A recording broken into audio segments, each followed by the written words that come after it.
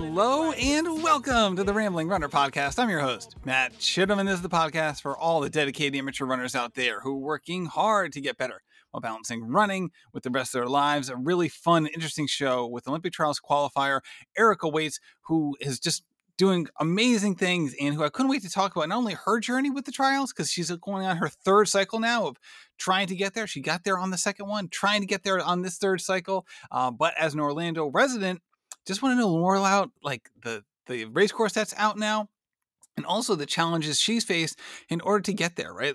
The kind of the consistency you need to be in the mix for 3 consecutive OTQ cycles is amazing, and I couldn't wait to hear all about it. Before we get into it, shout outs to our sponsors today. We got Vacation Races. If you want to do an exciting adventure race, whether it's, I shouldn't say an adventure race, but a place in a really unique setting, whether it's domestic or international, half marathon up to ultra, Vacation Races is the spot. That is the place to do it. There's different links in the show notes about the kind of different, different savings you can get depending on the race you do and where it is. So go check those out today. You will not be disappointed. Also, big shout out to Lagoon Sleep. The Lagoon 888 Challenge is happening in 4 days. Go register today. It's really exciting. It's 8 days of running 8 miles and getting 8 hours of sleep or being in bed for 8 hours. You never know if you're going to wake up in the middle of the night or whatever, but 888 starting on August 8th. Obviously, that is also 88. So the only way to register for that is going to lagoonsleep.com/8x8x8. That's 888. And you can go register today. And if you do that and you sign up for the challenge, you're also going to save a ton of money on Lagoon pillows. So I'm really excited for this. I can't wait. I've never done 8 days in a row of at least 8 miles, and I'm so pumped for this. So I actually ran by my coach, and he's like, "Yeah, let's do it, baby." And I'm excited. I'm a little nervous. I've never done that kind of consistency at that mileage before, but I think the extra sleep is definitely going to help.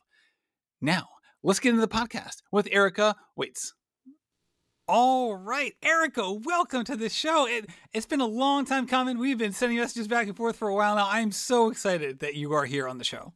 I know, Matt. Thanks so much for having me on the show. I've been wanting to be on your show for a long time. I remember you messaged me back in the day, and then I think I missed your message, and then I messaged you back, and then the Instagram DMing world gets tough, especially if you don't follow somebody, because they can just get lost. And then 30 days, it just disappears, but then like you can actually reference it later. You're like, how did I miss this? It's like the amount of Instagram DMs that have like I've been lost in the ether either because I sent them or someone else sent them. Like it's a big graveyard in my world. It's like the Instagram DM graveyard. That's crazy. Well, here we are. Now I can't wait to ramble. Hopefully I don't ramble too much. Well, let's do it. I'm really excited. So before we get into a bunch of topics that we wanted to cover today, how about you just give people like your the short athletic bio for you, as a youngster, how you got into sports and how you eventually really dove into the endurance side of things. Okay. Yeah. So I guess we can start with a quick bio, and I've been trying to compile a bio together, and I think I figured something out that's not too long. But basically, I'm a running coach, and I'm a personal trainer, and I coach for Team Exclusive Endurance, which is my own run coaching business that I started in about 2018.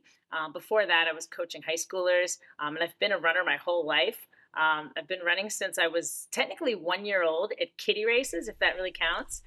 So my parents were runners. They met at the running club.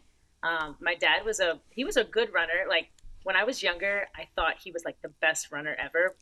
And I never knew him as a runner because he unfortunately got injured before I was born.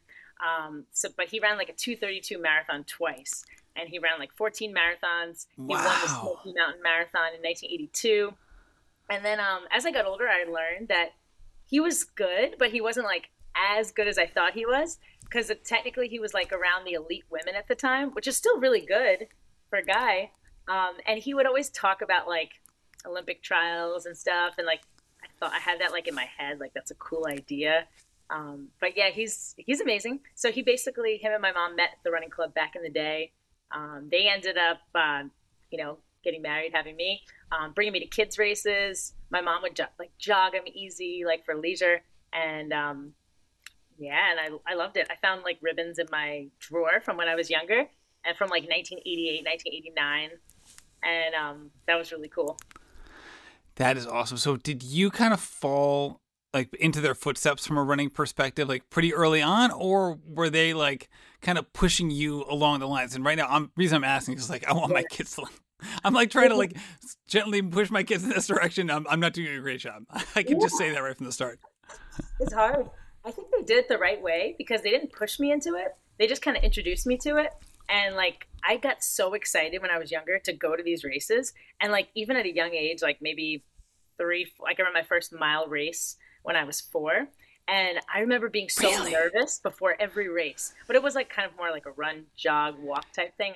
Right, that age, man, that's impressive that you're like, hey, I'm going after this. This is great.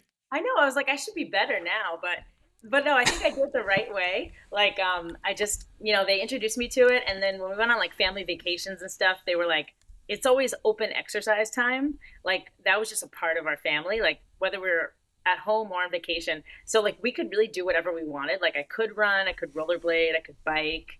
And I enjoyed that. And like a lot of times I choose to run, or like when I was really young, they would like take the strollers out, and my brother and I would be in the stroller. I would jump out of the stroller and I would just like run a little bit and then jump back in. So like I always look forward to it. And like, I remember waking up when it was dark, like when I was really, really young, like 7 and earlier. And I remember like waking up, it was pitch black outside. I'm like, we're going to go to a race. I'm so excited. And I get so nervous, and it was really funny, but I like loved that feeling. And so like I had to wait till middle school to really run track, because I think now they have so many youth groups. Back when I was younger, I grew up in Florida from like 6 months to 7 years old. And they didn't really have they had races for run clubs that I would do sporadically, but I had to actually wait till like 7th grade to do like middle school track. And I just remember like getting so excited and ready for it. I played soccer before, so that was like good foundation. And then, I noticed that I could beat a lot of people like in elementary school in like the mile run. And those presidential fitness tests they had. Of course, I love those things. Those. So the mile run was the only thing I could pass. It was really sad because usually people, good runners, they crush everything.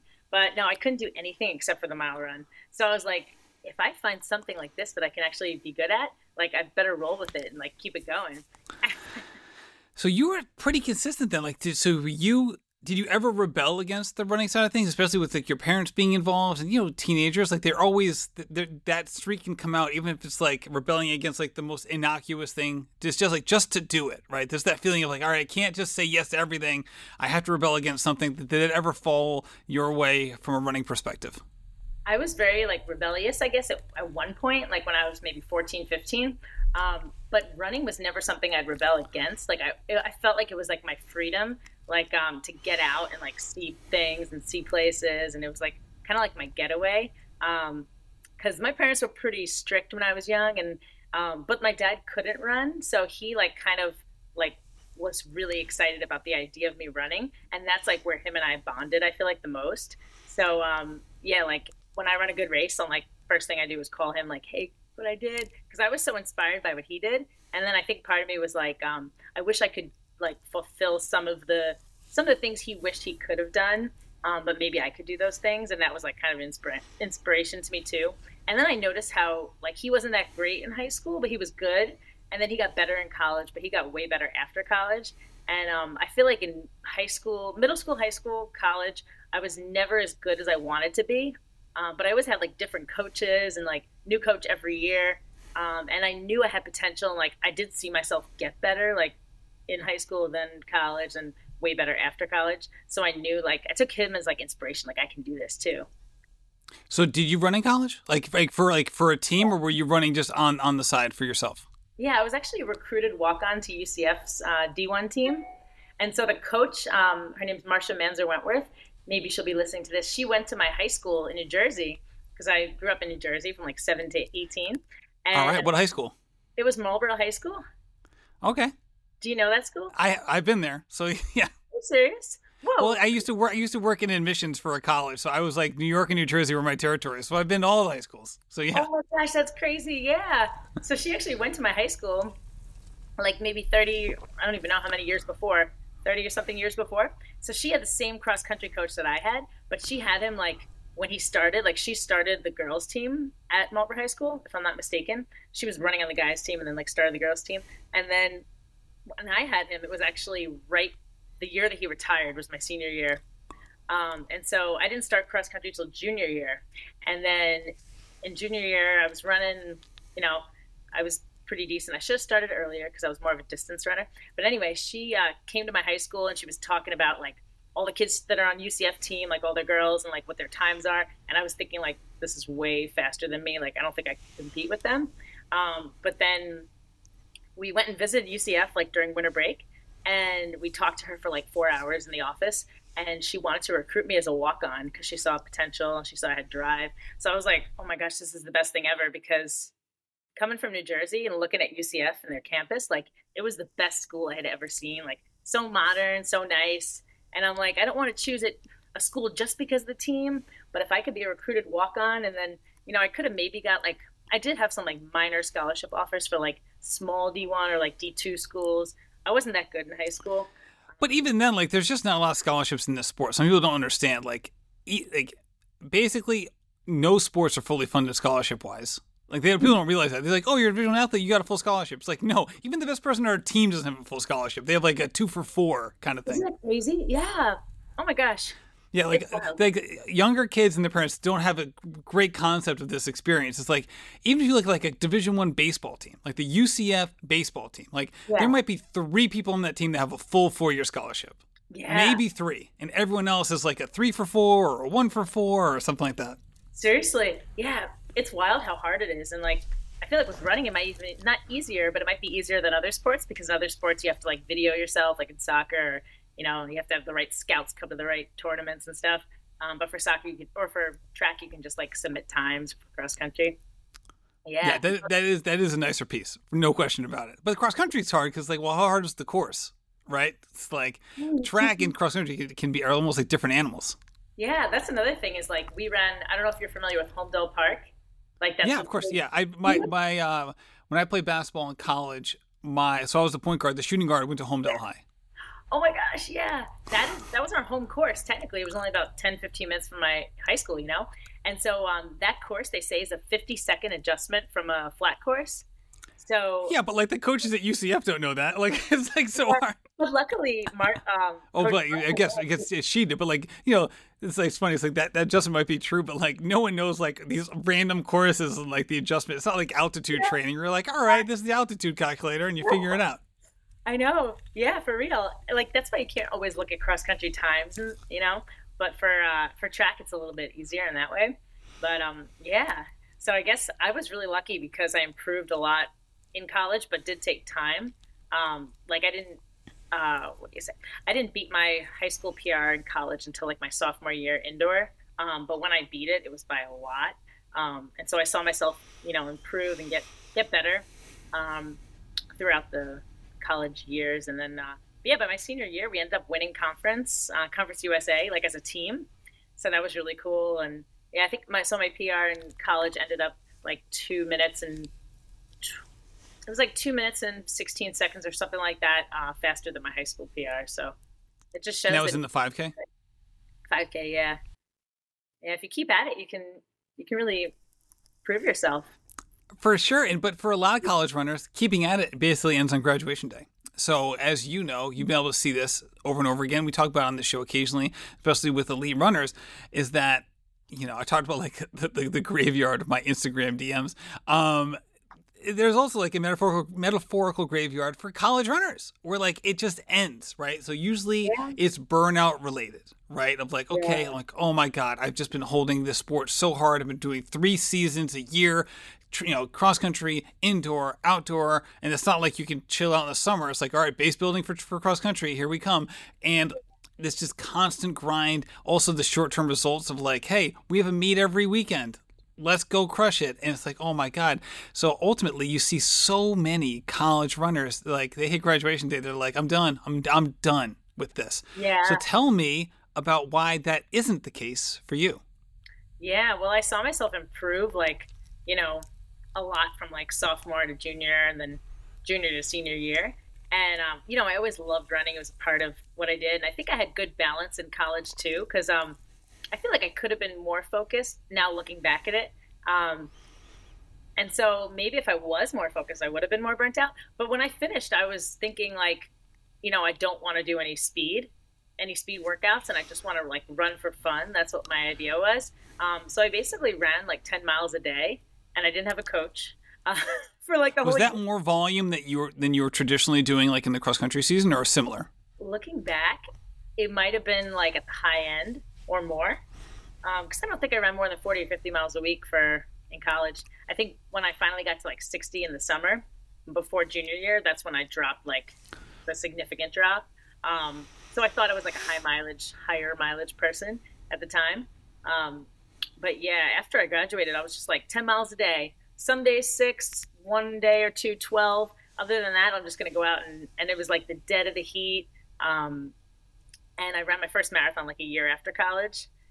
And like, I didn't know what to expect. I was like, let's just qualify for Boston, maybe? Is that a goal? I didn't know. And then I ended up qualifying for Boston by like 37 minutes or something like that. So I was like, okay, I'll take this. There you go. So was qualifying for Boston, was that like kind of the start of like the second half of like your running journey? Say like the high school and college years were like the first half. Was like qualifying for Boston what instigated more of like a purposeful, intention-driven, return to running, or did that come later? All right, folks, get ready for the biggest virtual event ever in the world of sleep and fitness. It's the 8x8x8 challenge presented by Lagoon, beginning, of course, on August 8th, right? 8-8. Got to do it on August 8th. Over the course of 8 days, you'll run 8 miles each day and be in bed for 8 hours of sleep every night. So, as your way of showing your commitment to fitness and to optimize your rest and your recovery. So just go to lagoonsleep.com/8x8x8. That's 8x8x8 to get started. In addition to that, you also save 10% discount on all the stuff over at Lagoon Sleep. My Lagoon pillow is a godsend. It really is. I sleep so well on that thing, and it's easily the best pillow I've ever had. And it's obviously going to stand the test of time. It has a 5-year guarantee. I mean, my goodness, this thing is an absolute game changer. So complete the challenge and share your journey to win exclusive prizes from Lagoon. So prove what you got when it comes to sleep and fitness, and also see what you're capable of. That's what I'm so excited about this. See what you're capable of doing in 8 days with the kind of sleep that comes with that. So again, that's lagoonsleep.com, 8x8x8 to get started today. Oh gosh. I don't know. Because you seem very goal oriented, right? Because it seems like you graduate college, you're like, all right, like you're running a lot, like you're running more than you were before, but it seemed like you were having a laissez-faire approach to it. Like we're just chilling, we're having fun, but you seem like a really goal oriented person. So when did that kind of kick back into the running side? That was probably more like in 2014 when I got my first coach. So like, I ran like my first marathon was like a 3:05, and then I realized like I could maybe be good at this. And then I ran like a 3:05 was the first one. Then the second one was Boston, like 2014. And that was like, it was a crazy hot day, like 90 degrees. In 2012, they were telling people to run at your own risk.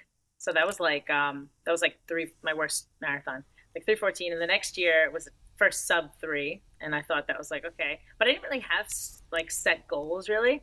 And then that was like a 2:56. And then I found this coach. I wasn't looking for a coach, and I actually didn't want a coach still. And I'm like, dang, why didn't I just have one? I would have been better, faster. But I think everything happens for a reason. But I met him, and he was like, he asked me if I wanted to be on his relay team for like the Army 10 miler. And I was like, yes, because I've been like wanting to be on a team since college.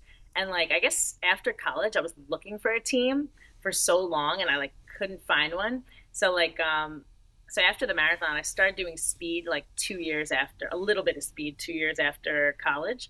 And I started running with like random groups. Like I do a 5K workout with one group. I do a tempo run. It was all like up in the air. So in 2014, I met this guy, and he's like, you're an Olympic trials qualifier. And I was like, oh, I like that. Like, that sounds good. And I'm like, and he's like, you should let me coach you. And I was like, I don't really want to. I was very frugal. I was like, I don't want to pay for a coach. And he's like, just give me 10% of your prize money. And I'm like, oh. 10% of your prize money? Wow, this guy had big dreams for you. I know. And I was like, and he's a great guy too. And I was like, oh, I'm not going to make any prize money. So why not just go for it? What's 10% of zero? That's what you got, buddy. They ended up giving him a little bit that year, so that was cool. And then he helped me in like 8 months. I went from like a 256 to a 247, 58 at Grandma's Marathon in 2015. And so that's when I knew, like, right, I can actually do something maybe with the marathon. Let me just, and I wasn't even doing all his workouts either. I was a bad athlete at the time because I was focusing on like our Track Shack series that we have in Orlando at the same time as I'm training for the race. So he had me doing a tempo on Thursday, and I'd be like, well, I have a race on Saturday, so I'm just going to skip the tempo. We've talked about this series on the podcast. It seems like a great series. Track Shack's done great work, and we'll talk about the trials coming to Orlando in a second. But, Jeremy Rivera's been on here talking about that quite a bit. Victoria Polk as well. Heather Schultz back in the day, who's been on the pod. That was a long time ago. But, it does seem like a really fun and august group to be a part of, and the community element to it really does seem to be pretty engaging. It really is, yeah. They put on always an amazing race, good after party. There's like, you got your friends you're running with, you want to do your best, you want to cheer them on, but at the same time you want to, do your best. But everyone's like supporting everyone, which is really cool. But the thing about it though is it's from August to March. So it's a large period of time. It's hard to like really focus for that long of a period and then also have like another goal race. So usually you have to like pick one or the other, but I don't think I was ready to give up. Like that was my first time doing the series, like the full series. So I was like trying to focus on both, and it was a little bit too much. Yeah, it's hard too, Greg, especially if you're like gaining friends in that kind of group setting. It can be hard to be like, wait, I want to be here running with my friends a lot. Yeah. But I also want to do these other things too, right? It's kind of like that same vibe. Like sometimes you get a running coach, but then you also like have these workouts that you like doing with your friends. And you're like, all right, well, like my running coach says I'm supposed to be doing like, 8 by 3 minutes. And then my friends are like, well, we're doing this other thing. And you're like, oh, wait, which one am I going to do here? And it can create that conflict for some people. Yeah, like now it wouldn't. I'm like, whatever my coach says I'm going to do because I want to hit these goals. But back then I was like young, and I could also get away with more back then too. Like, I mean, I would sometimes do like a workout, which that was pre-coaching days, so luckily I made all the mistakes before I was like really coaching people. But I do like a tempo run the day after a speed workout. I'm like, the heck was I doing? But yeah, so that was a good experience though, working with the coach, because I noticed like how much of a time drop that was, like 9 minutes in the marathon, and then like once you get down, it's like less significant drops, but then you can still make them. But I think that once I hit that time, that was like the second chapter of running, maybe. Gotcha. Yeah. All right, that's interesting. So, or maybe third. So what was the Olympic trials qualifying standard when it first got introduced to you as like a potential goal, or something that somebody thought that you were capable of doing? Yeah, so I was like, the 2016 one was the one that was coming up, and the standard was 2:43, and then so I knew like at that point I was like 5 minutes off, or maybe just a little under 5 minutes off. So I thought like that was pretty close, but I knew it was still a big drop. And I was actually trying to qualify at the Grandma's 2015, but I didn't believe in myself.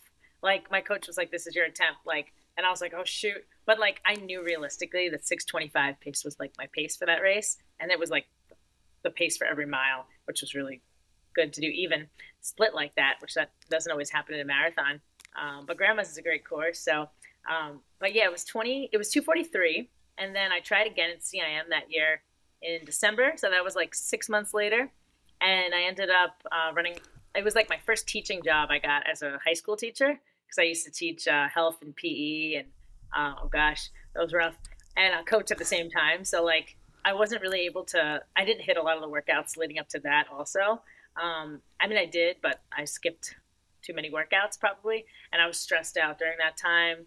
And stress can definitely exhaust you. So I ended up running like a PR half in that race. So that was good.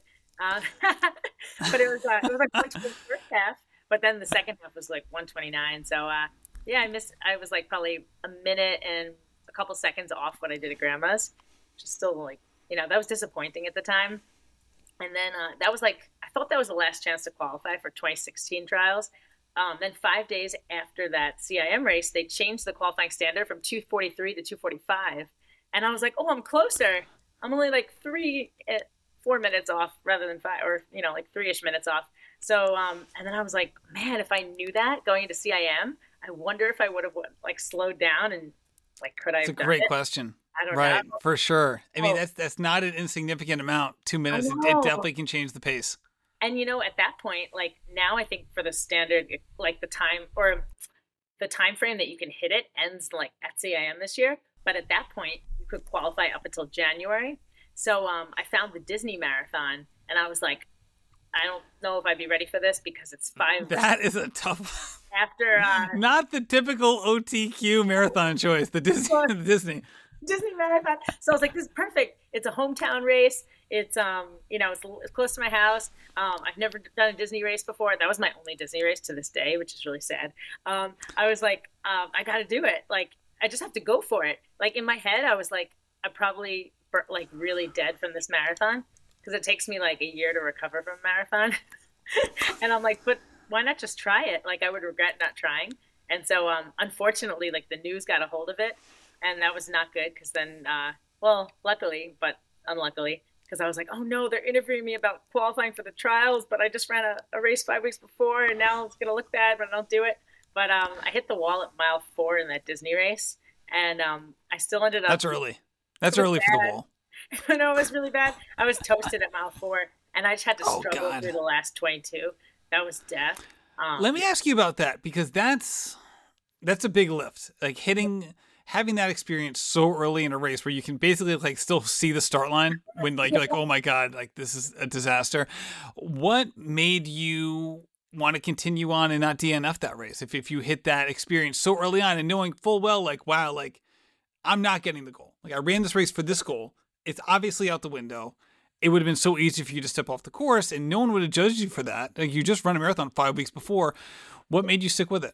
Well, thank goodness, like I've never DNF'd a race, and like that's just not an option unless my legs are falling off or like something really bad is happening. So and that wasn't even a thought in my mind. But like there's always that thought, like, what if you get a second wind? Or like I've dealt with so many tough workouts in the past and done so many hard things that like, what if something, you never know. And I know that even if I hit a wall, I'm still gonna manage to pull through. Like I think so that's where the mental part comes in. But it was definitely painful, and then watching some people pass me. I got passed by somebody who was 50 at the time. She's a really good runner. But I just remember knowing like she was way older than me at the time, and she's crushing me in the last 5 miles of the race. And yeah, but she was like one of the best 50-year-olds at that time. Maybe I can imagine. For sure, right? And I think that's it's like you can be in awe of somebody, but also draw inspiration and motivation from that too. Like you're doing great, and I also want to beat you. Yeah, Like, exactly. those can both live in your mind at the same time. Yeah, and the adrenaline can just pull you through. Like you never know what adrenaline can do to you. And also, I had so many people out there like watching. Like I had some of the guys, Oh, right, and girls yeah, that because the hometown vibe. Yeah, I had like the high schoolers that I coached there, and I knew I got VIP access. So I was going to ask you about that because getting into a Disney race is like trying to get Taylor Swift concerts. Like this is not an easy feat. Yeah, well, I was so lucky because I started raising money for a charity, and then like Track Shack's always had my back and supported me, and like they like kind of like I raised maybe like $1,000. I had like a big event for like Alex's lemonade stand, kids with cancer. That was like at least I got to donate money to a good cause, but I think I had to like donate more. But Track Shack was like, we're gonna like put you in, get VIP, this and that, and so that I was really thankful for that. So I did have that experience, even though I felt like I let everyone down at the end. But to look on the bright side, I still ran the same time as my first marathon. So, I mean, it was not good, but it could have been worse. Hey, no, for sure, and kudos to you sticking with it. Like the 5 week turnaround's tough. I mean, that's a big ask for anybody, especially when like you are putting everything into that first one and then trying to put in everything again. I mean, we talked about this a lot in 2020 for people who did the same thing doing the CIM Houston double, right? I mean, it's essentially the same thing. A lot of people went to Houston like, all right, this is literally the last day of the window. Let's see what happens. Yeah. Talk to me a little bit about, you went for the trials in 2016. It was kind of like a, not last minute goal, but like, all right, popped up like, all right, got like a 14-month sprint to try to make this happen, right? Yeah. The next window is a different story. We know that the time stayed at 2:45. Yeah. It's a historic period of time in American women distance running, especially for dedicated amateur runners. we saw this groundswell of people who were coming up, like not the typical Iranian college runners, people coming out from all over the place. You're like, I think I can do this. And even for people who did or didn't, it was a really exciting thing to be a part of. Even for me, like as someone who followed it from a podcasting perspective, it was pure magic seeing it from afar and getting a chance to see some of it in person as well. What was it like for you as someone who was knee deep in it and kind of in it the whole time? Is like, again, you were kind of like, all right, this was already my goal, but now like I'm going to enter the whole 4-year cycle with it being the goal. What was it like for you seeing this tidal wave continue to build and build and build for the OTQ, time goal? Yeah, it was so cool. Like, after 2016, I was like, man, I'm going to try earlier this time. Like, as soon as they announced the standard, I'm going to go for it. And then I think more women realized that, like, if they just put in the work, like, you don't even have to be, I mean, you don't really have to be that skilled. You just need to, like, train hard. Like, anyone could be good at distance running if they train hard. I always tell people that, like, of course, if you have some natural talent, that might help. But, like, if you just work hard, you can do it. So people started to see that. And then I think since Instagram got popular and, like, social media got really, more people on social media, they're seeing, like, how there's, like, people who have normal jobs and amateurs that are able to, like, get close or even qualify for the the Olympic trials. They thought, like, that's a pretty big deal. So it was really exciting to be part of. And, like, man, I still had to try, like, I think when I qualified, it was 2019, but, like, I tried in 2017, like, soon after they announced the standard, and I missed it by 24 seconds. And that was a huge blow to my mind and my everything. And then was that like, did you gain confidence from getting that close, or did it sting to be that close and not get it? It was more of the sting. It was very confusing because I was like, man, I was right there. Like, because I thought I could do it beforehand. And then there was a part of me that was like, well, what if I don't do it? And then I had some people like, gosh, it was crazy. So then I remember like I remember hearing like, you don't want to be in the 6:30s. And then once I started to get in the 6:30s, I was like, oh no, this is not good. And then I remember with 1 mile to go, I looked at my watch and I didn't like calculating things while I run, but it was like, if I run a 5:50 last mile, I could qualify for the Olympic trials. And then I ran a 6:15 and I was like, dang. Oh, so close. But I didn't realize at the time that I didn't know nutrition. And that was like, I was coaching high schoolers at the time, but I wasn't coaching marathoners yet. And I was like, dang, I had no idea that I should have been taking a gel at least every 30 minutes. I think I had 2 gels the whole race. And if I would have, I don't know, I didn't bonk, but I knew that extra energy during the race would have helped. But I think it was more in the mind. Like, I didn't 100% believe in myself. But after that, I did believe in myself more, but I had like a whole series of like plantar fasciitis and injuries and stuff like that. And 2018 was kind of rough. And then I went traveling and quit my teaching job. And then everything turned around. Then I came back and I'm like, I'm ready to focus. And I met a new coach. He actually had a coaching business too for like cycling and running. And I met him and I was inspired by him. So he actually inspired me to start my own coaching business.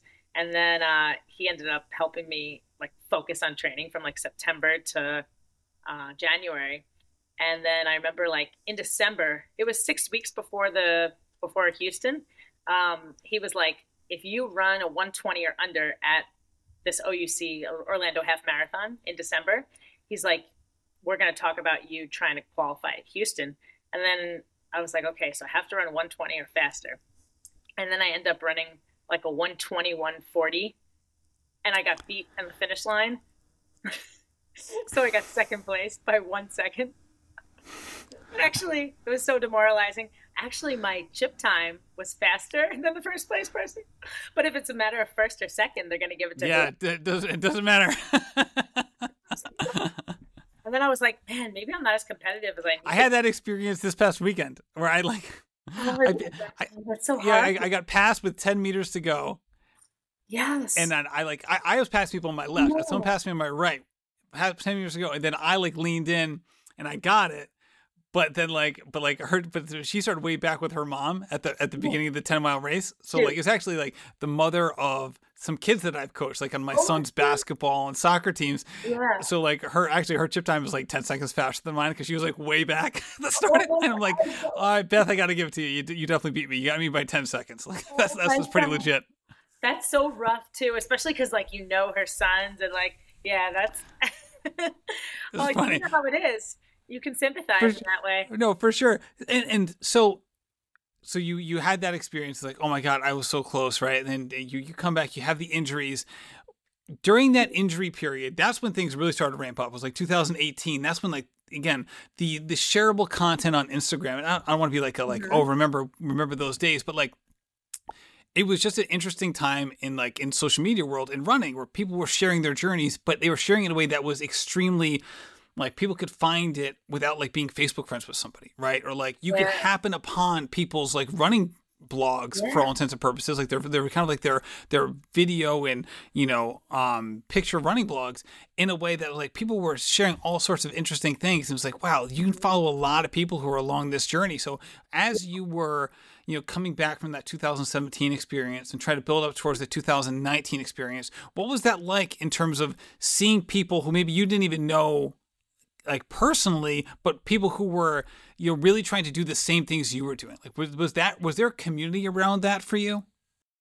Hey folks, let's talk about vacation races. So vacation races host half marathons, ultra marathons, and trail running festivals at national parks around the country in week-long running adventures all around the world. These global adventures offer daily 7 to 12K trail runs in the morning and afternoon activities that include high adventure things like glacier treks, zip lining, whitewater rafting, or cultural activities like wine tasting, falconry, historic tours, cooking classes. These things, they offer just such a wide range of things. If you're worried about pace, don't be. They require runners to maintain around a 20-minute mile pace. So as long as you're basically moving with purpose, you're going to be just fine. These adventures are all inclusive, which means hotels, in-country transportation, meals, drinks, activities, and swag are all covered in the trip. And they just announced their full 2024 calendar, which you're going to want to check out. Again, I know we just started 2023, but you got to plan these trips way in advance. And that's exactly what they're trying to do. They have 11 different destinations. Examples are like Alaska, Costa Rica, Croatia, Ecuador, Iceland, Ireland, Japan, New Zealand, Patagonia. So many. It really is remarkable. You can go check them out at vacationraces.com. New customers can use Rambling 200 for $200 off any global adventure trip that is not currently sold out. Also, you can use code Rambling15 for 15% off any of the half marathons or ultra marathon adventures that are not currently sold out. So remember, it's code Rambling200 for the global adventures and Rambling15 for 15% off the half marathon or ultra marathons. Yeah, there was. It was really cool. Like I would go to races sometimes and I'd talk to people and I wasn't like I guess I didn't really follow as like no pop up or people didn't always pop up, so I didn't always follow people until I met them. But like sometimes I meet people and I'd be like, all right, let's follow each other on Instagram. They're like, oh, I follow you. I'm like, what? Why would you follow me? Like I was like, oh shoot, these people follow me that I didn't even realize. And then but yeah, we all became like, kind of push each other and motivate each other. And yeah, whenever I would like meet somebody at a race, I'll like follow them and then I'm like, oh my gosh, let's see. And it's kind of a little competitive, but it is motivational. It's like, okay, if this person can do it, I can do it. Or this person had setbacks and they came back, then maybe I can do the same thing. So that was exciting. Yeah.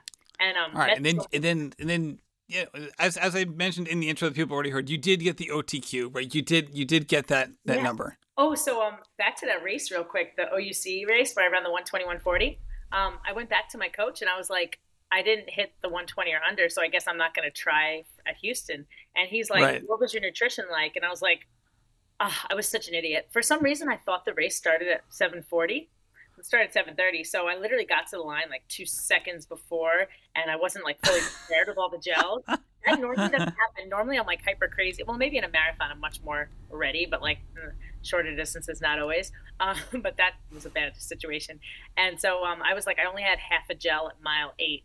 And he was like, I told you like every 30 minutes, like You want to do one at the 5K, you want to do it at mile 8 and before the Oh race. my God. And he was like, based on your stats and based on what you've been doing, if you would have had your nutrition right, you would have been at 120 or under. And I was like, I didn't think about that. And then I told other people, like, because I used to listen to people too much, and it's easy to do sometimes. But they were like, oh, you ran a 121.40 at OUC, so you're not going to shoot for Houston, right? Like, you're going to wait and, like, make sure you do it right. And I was like, well, my coach thinks I can do it. And I always listen to him from that point, before that. So why wouldn't I keep listening to him? And so I ended up, going for it. And he gave me this crazy aggressive goal. It was like to negative split. And I'm like, sounds kind of hard. And I talked to like people about the goal. I talked to my dad about it. And my dad was like, that's going to be hard. And I'm like, oh shoot, my dad thinks it's going to be hard. And then even some of the workouts. Is that dad code word for like, I don't think this is going to happen? No, my dad knew I could do it, but he didn't okay. He didn't think the plan was like, oh, gotcha. Realistic. Okay. Like he said, like go out in 6:25 for the first 5K, like settle into 6:15-ish. And then like, once you get to mile 13, you can take off. And so everyone's like, take off? Like what? And then he told me that, but I was like, well, I guess I'm just going to try to do it. And I did exactly that. Like I went out 6:20, then I picked it up to like 6:12, 6:15. And then when I hit mile 13, I literally took off and ran like a half marathon PR in the second half. I'm like, it's really so mental. Like, and I 100% believed in myself. And like, that normally doesn't happen. Have some salt baths every night. That's a big thing too. It helps mentally and physically. I love that. All right, let's talk about this cycle, because this cycle does feel very different to me from an outsider perspective, right? Like I think we all anticipated the women's time being moved, right? I think that was understandable. Like, all right, it's not going to stay at 2:45, and everyone was kind of like, I wonder what's going to be, right? And so they put it down to 2:37. Mm-hmm. What was your gut feeling when that came out, and how did that align with like what maybe you had anticipated the time would be? Yeah, I was thinking it was going to be like maybe 2:40. But then it made sense that it was 2:37 because, 2:37 was always the A standard. So they just got rid of the B standard.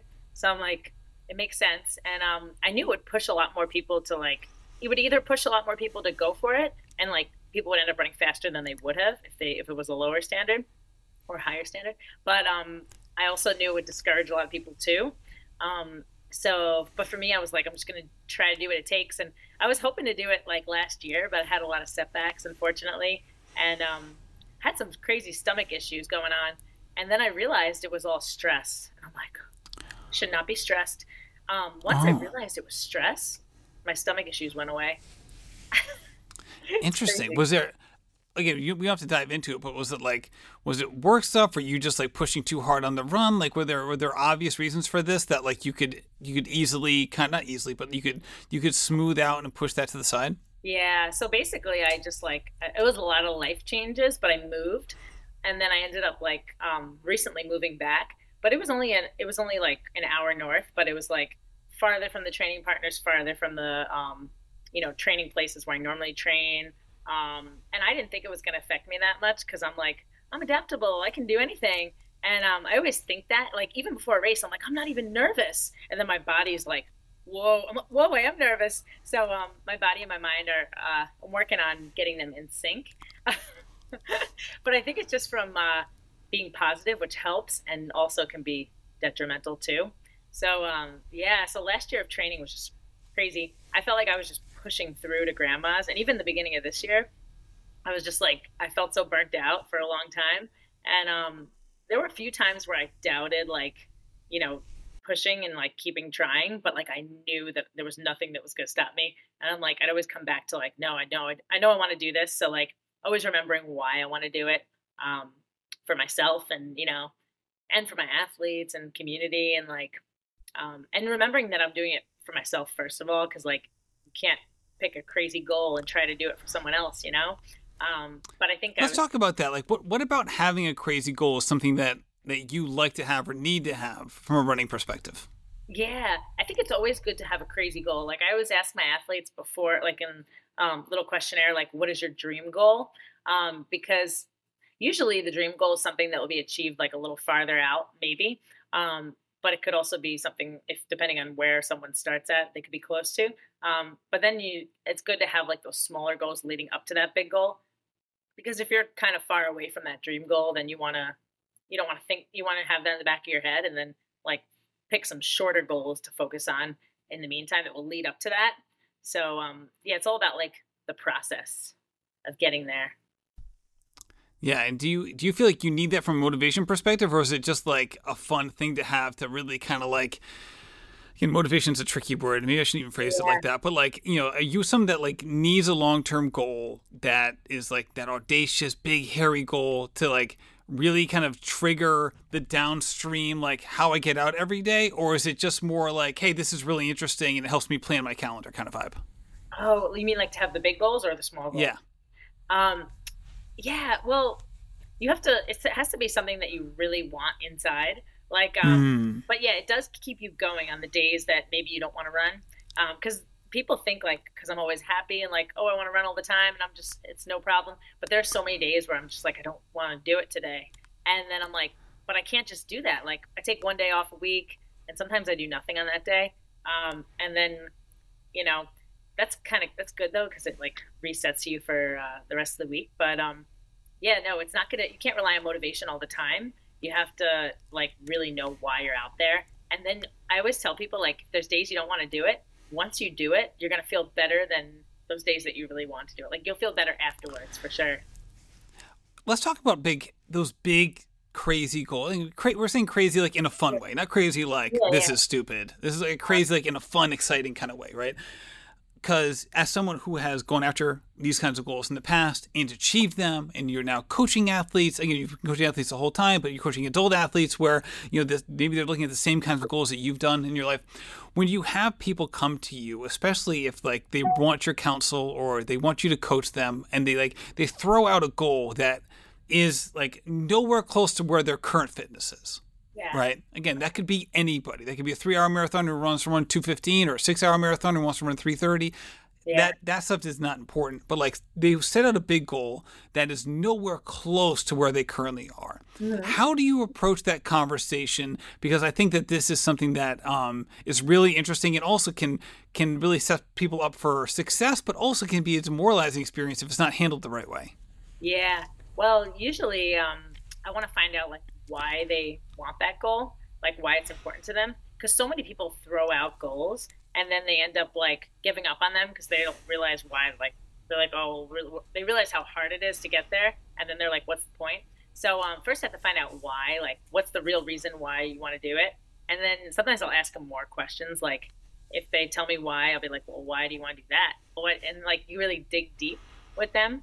And then it makes them think too. And then they should probably I'll usually have them like write it down, like why they want to do it. And then usually have that goal like up somewhere where they can see it, like in their bathroom mirror, like on the wall or on a chalkboard or something like that.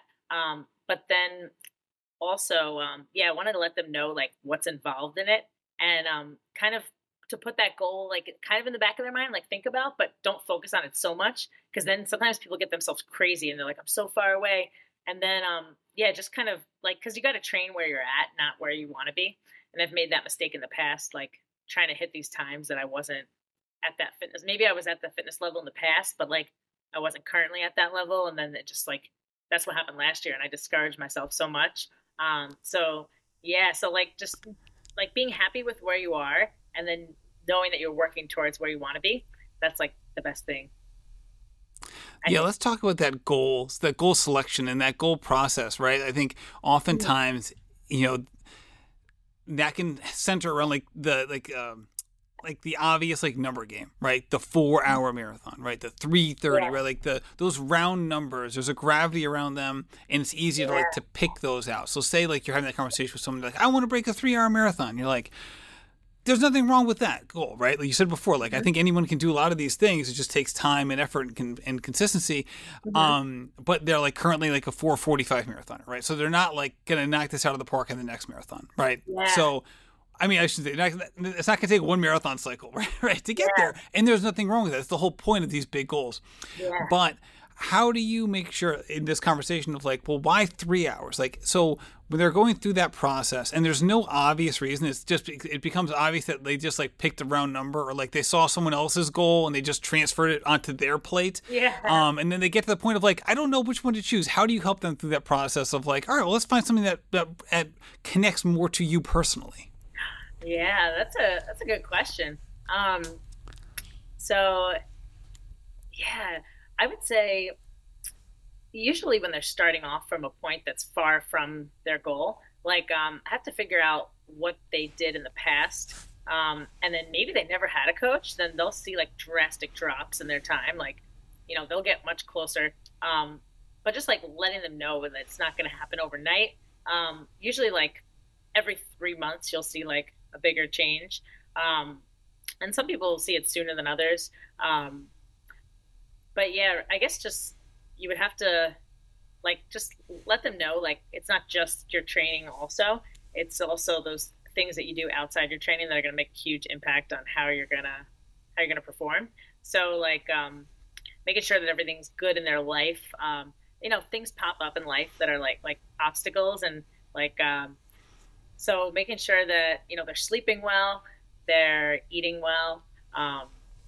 There's so many things involved, and I'm pretty all-inclusive coach, so I like to make sure that I help them with not just like the running part, but like also like everything else going on in their life. And sometimes I get really involved, but I think it helps them because then they're able to be the best they can be, and sometimes what they do outside of running will impact them more than what they do in their training. But of course, they want to be consistent too, and so maybe I've come up with kind of like a long-term plan for them, like maybe let's do like a year-long game plan, like in it for the long run. And if they're really serious about their goal and they have a strong like why for why they want to do it, then they'll be committed to that long-term plan.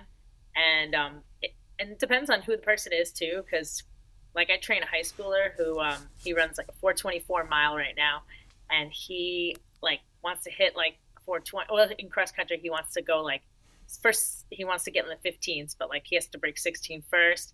And so, well, with somebody like him, I got to hold him back. But then there's people that are like in their 40s or 50s. Maybe they have reached their PRs in their 20s or 30s. Maybe they took a break. Then we have to like make sure that they're okay with setting like an age group PR first, and then you never know, you can get back to those 2030s PRs also, depending on who the person is. For sure. And also like you can also just delay it. Like, hey, we don't need a big goal right now, right? If there's nothing that comes to mind, well, then let's just not make one just because like just make one out of like whole cloth, just to like say we have one. Yeah, usually sometimes people will come to me, they just want to get better, and they don't really know like what a good time would be. And so usually we just see how they do, and then like maybe even give them like a mile time trial, and then give them another one like in another couple months to see like the difference. And then, I've had people training with me for like, one of my athletes has been training with me for like almost 2 years before she ran her first race. She just wanted that accountability and like, stay fit, get better at running. And then she ran her first race and ran pretty well. And now she's like fired up for the next. So I try to encourage them to like race, and then there's people I'm trying to encourage them not to race so much. People want to run a race every weekend. I'm like, depends on if they're training through it. And some people can do that and some people can't. Right. For sure. All right, let's talk about the last 6 months or so. So you mentioned like you had some issues, you bouncing back, kind of like what happened in the last training cycle, right? I mean the last OTQ cycle, right? You had 2017, 2018 wasn't that great. Bounce back 2019, you make it happen. Yeah. This cycle you mentioned before, you had some stomach issues. You're bouncing back. How's training going so far this year? I know you ran Grand Miles Marathon. We can talk about that as well. Yeah. And how is that leading into what you're projecting for, the next 5 months? Because, the window's a little bit shorter this year. The CIM is the end of the window now, because the trials are going to be the first weekend in February. And just how are things progressing in 2023 for you, and what do you see moving forward? Yeah. So the beginning of 2023, I noticed, was definitely better than 2022. So that was a plus. I saw myself getting improving, getting better. Still not to where I was at, but I think that's not really a reflection of what I've been doing. It's more of a reflection of the last year. Just that it's a slower process coming back. But I do see an improvement. And then after I did grandma's, I was like, I just need that break. And I was so looking forward to that break for a really long time. Because I think the last like week off I had was maybe in September, but it wasn't, it was like maybe 4 or 5 days. And it was after like running in the Grand Canyon.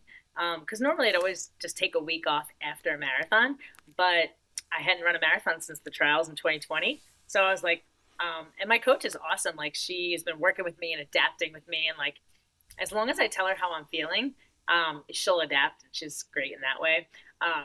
But yeah, I noticed myself getting a little better in January. So like bit by bit.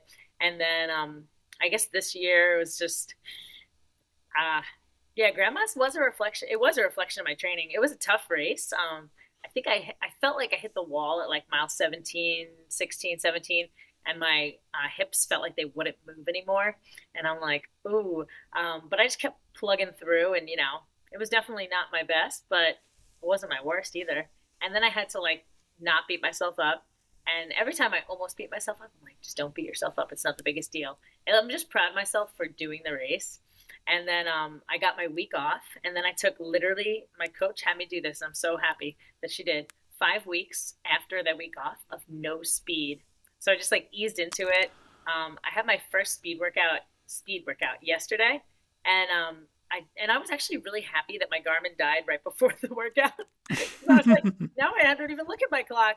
And luckily I had 2 friends to do it with, and I was like, I don't know what time to go for. She didn't give me like a goal pace, just like 5 by 2 minutes at tempo pace with a 3-minute jog in between. I'm like, this should be really nice workout, because like normally I don't get a 3-minute jog after 2 minutes at tempo.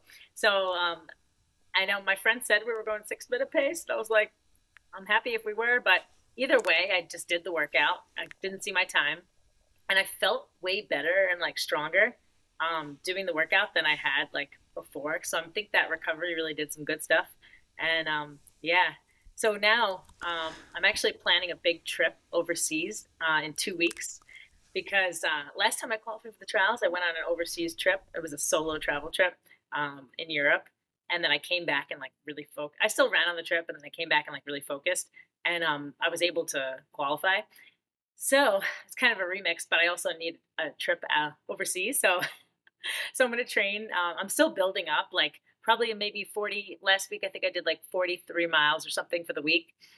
So it's a gradual, slow buildup.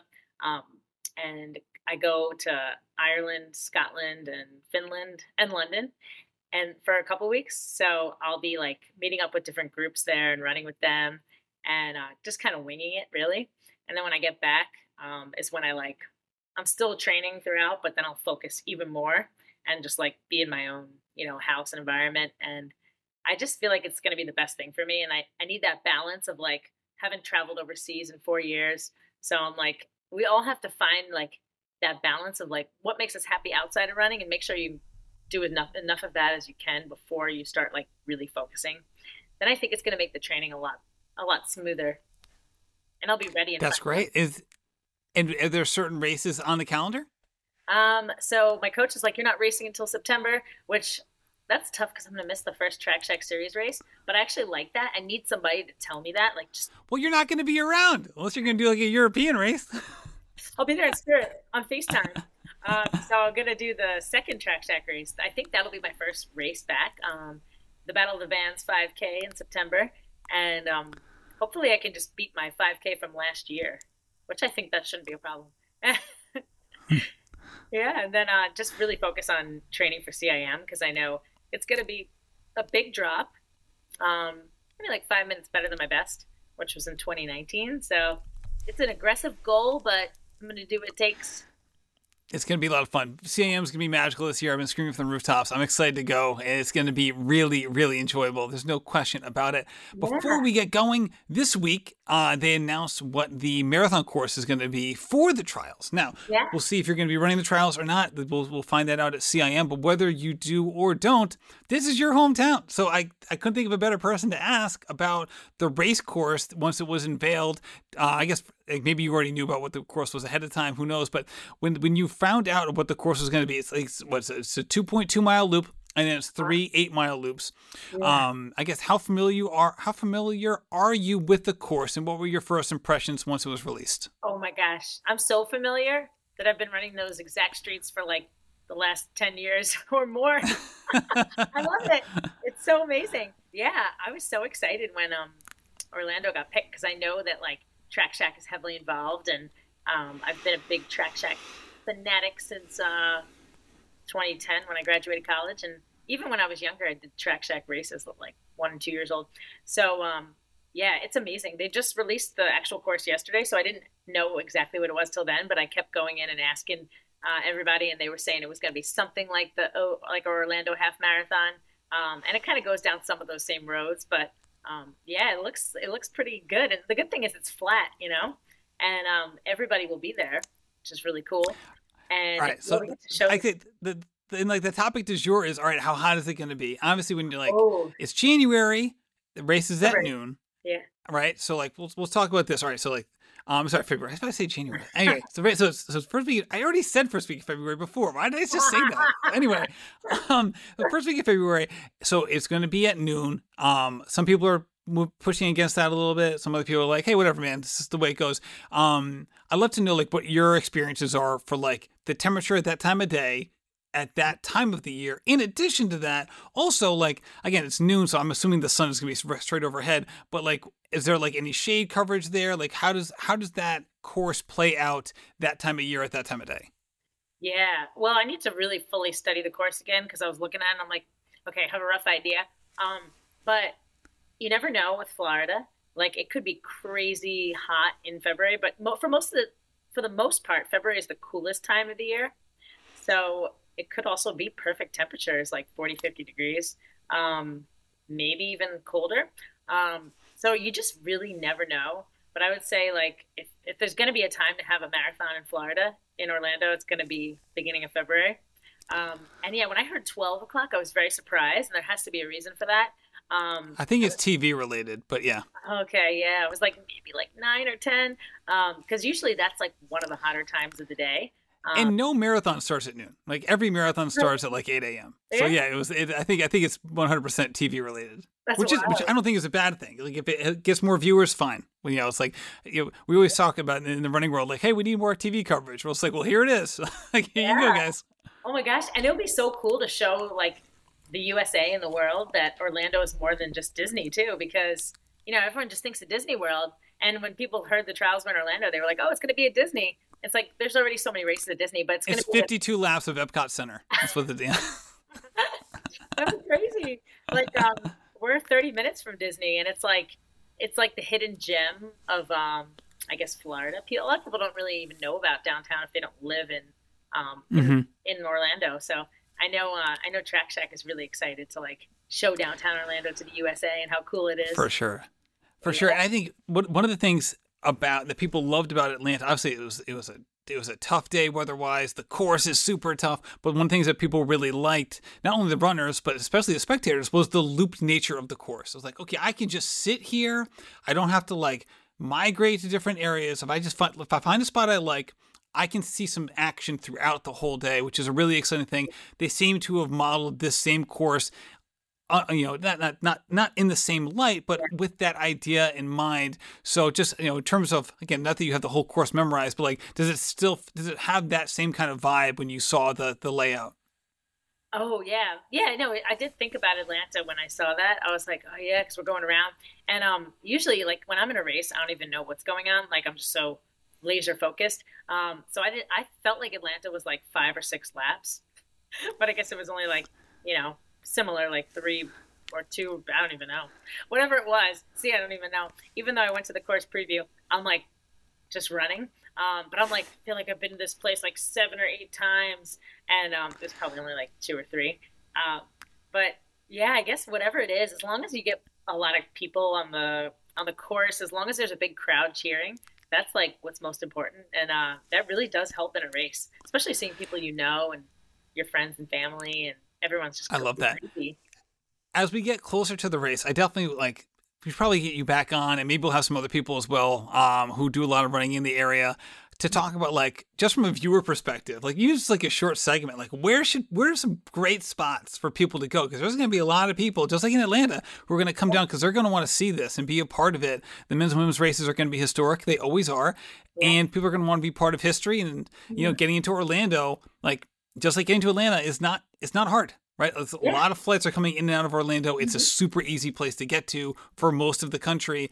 And I think that getting you guys back on maybe in, you know, January or whatever, leading into the race would be fun to talk about, like, what are some, like, if you were going to spectate this course, and hopefully you're not, hopefully you're running it, but like, you know, we'll know in January whether you are or not and be like, okay, like, you know, again, from a spectator perspective, what are some great spots to go to? Because I think that would be an interesting thing. And especially if someone's new to the area, be like, hey, this loops, but I don't even know where I should go on this sucker. Yeah, right.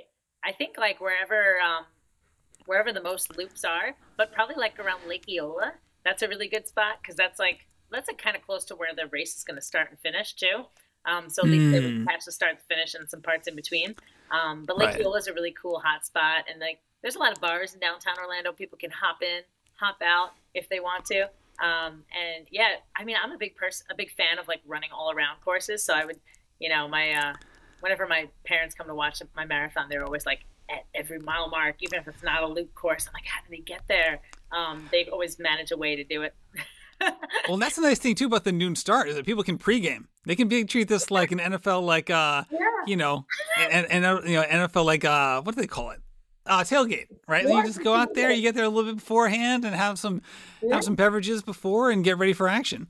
Right? Yeah. So many of my athletes, they signed up to be volunteers for the race and everything. Oh, and they're like, nice. They can do that. I think they got like, they have so many volunteers, like maybe 600 or 700 or more volunteers they've been able to get like in such a short amount of time. So yeah, it's gonna be a big party, that's for sure. And Orlando's a hot spot for it. Erica, thank you so much for coming on the show. Best of luck the rest of the year and your travels, of course, and I can't wait to talk to you again. Thanks so much, Matt. I appreciate it.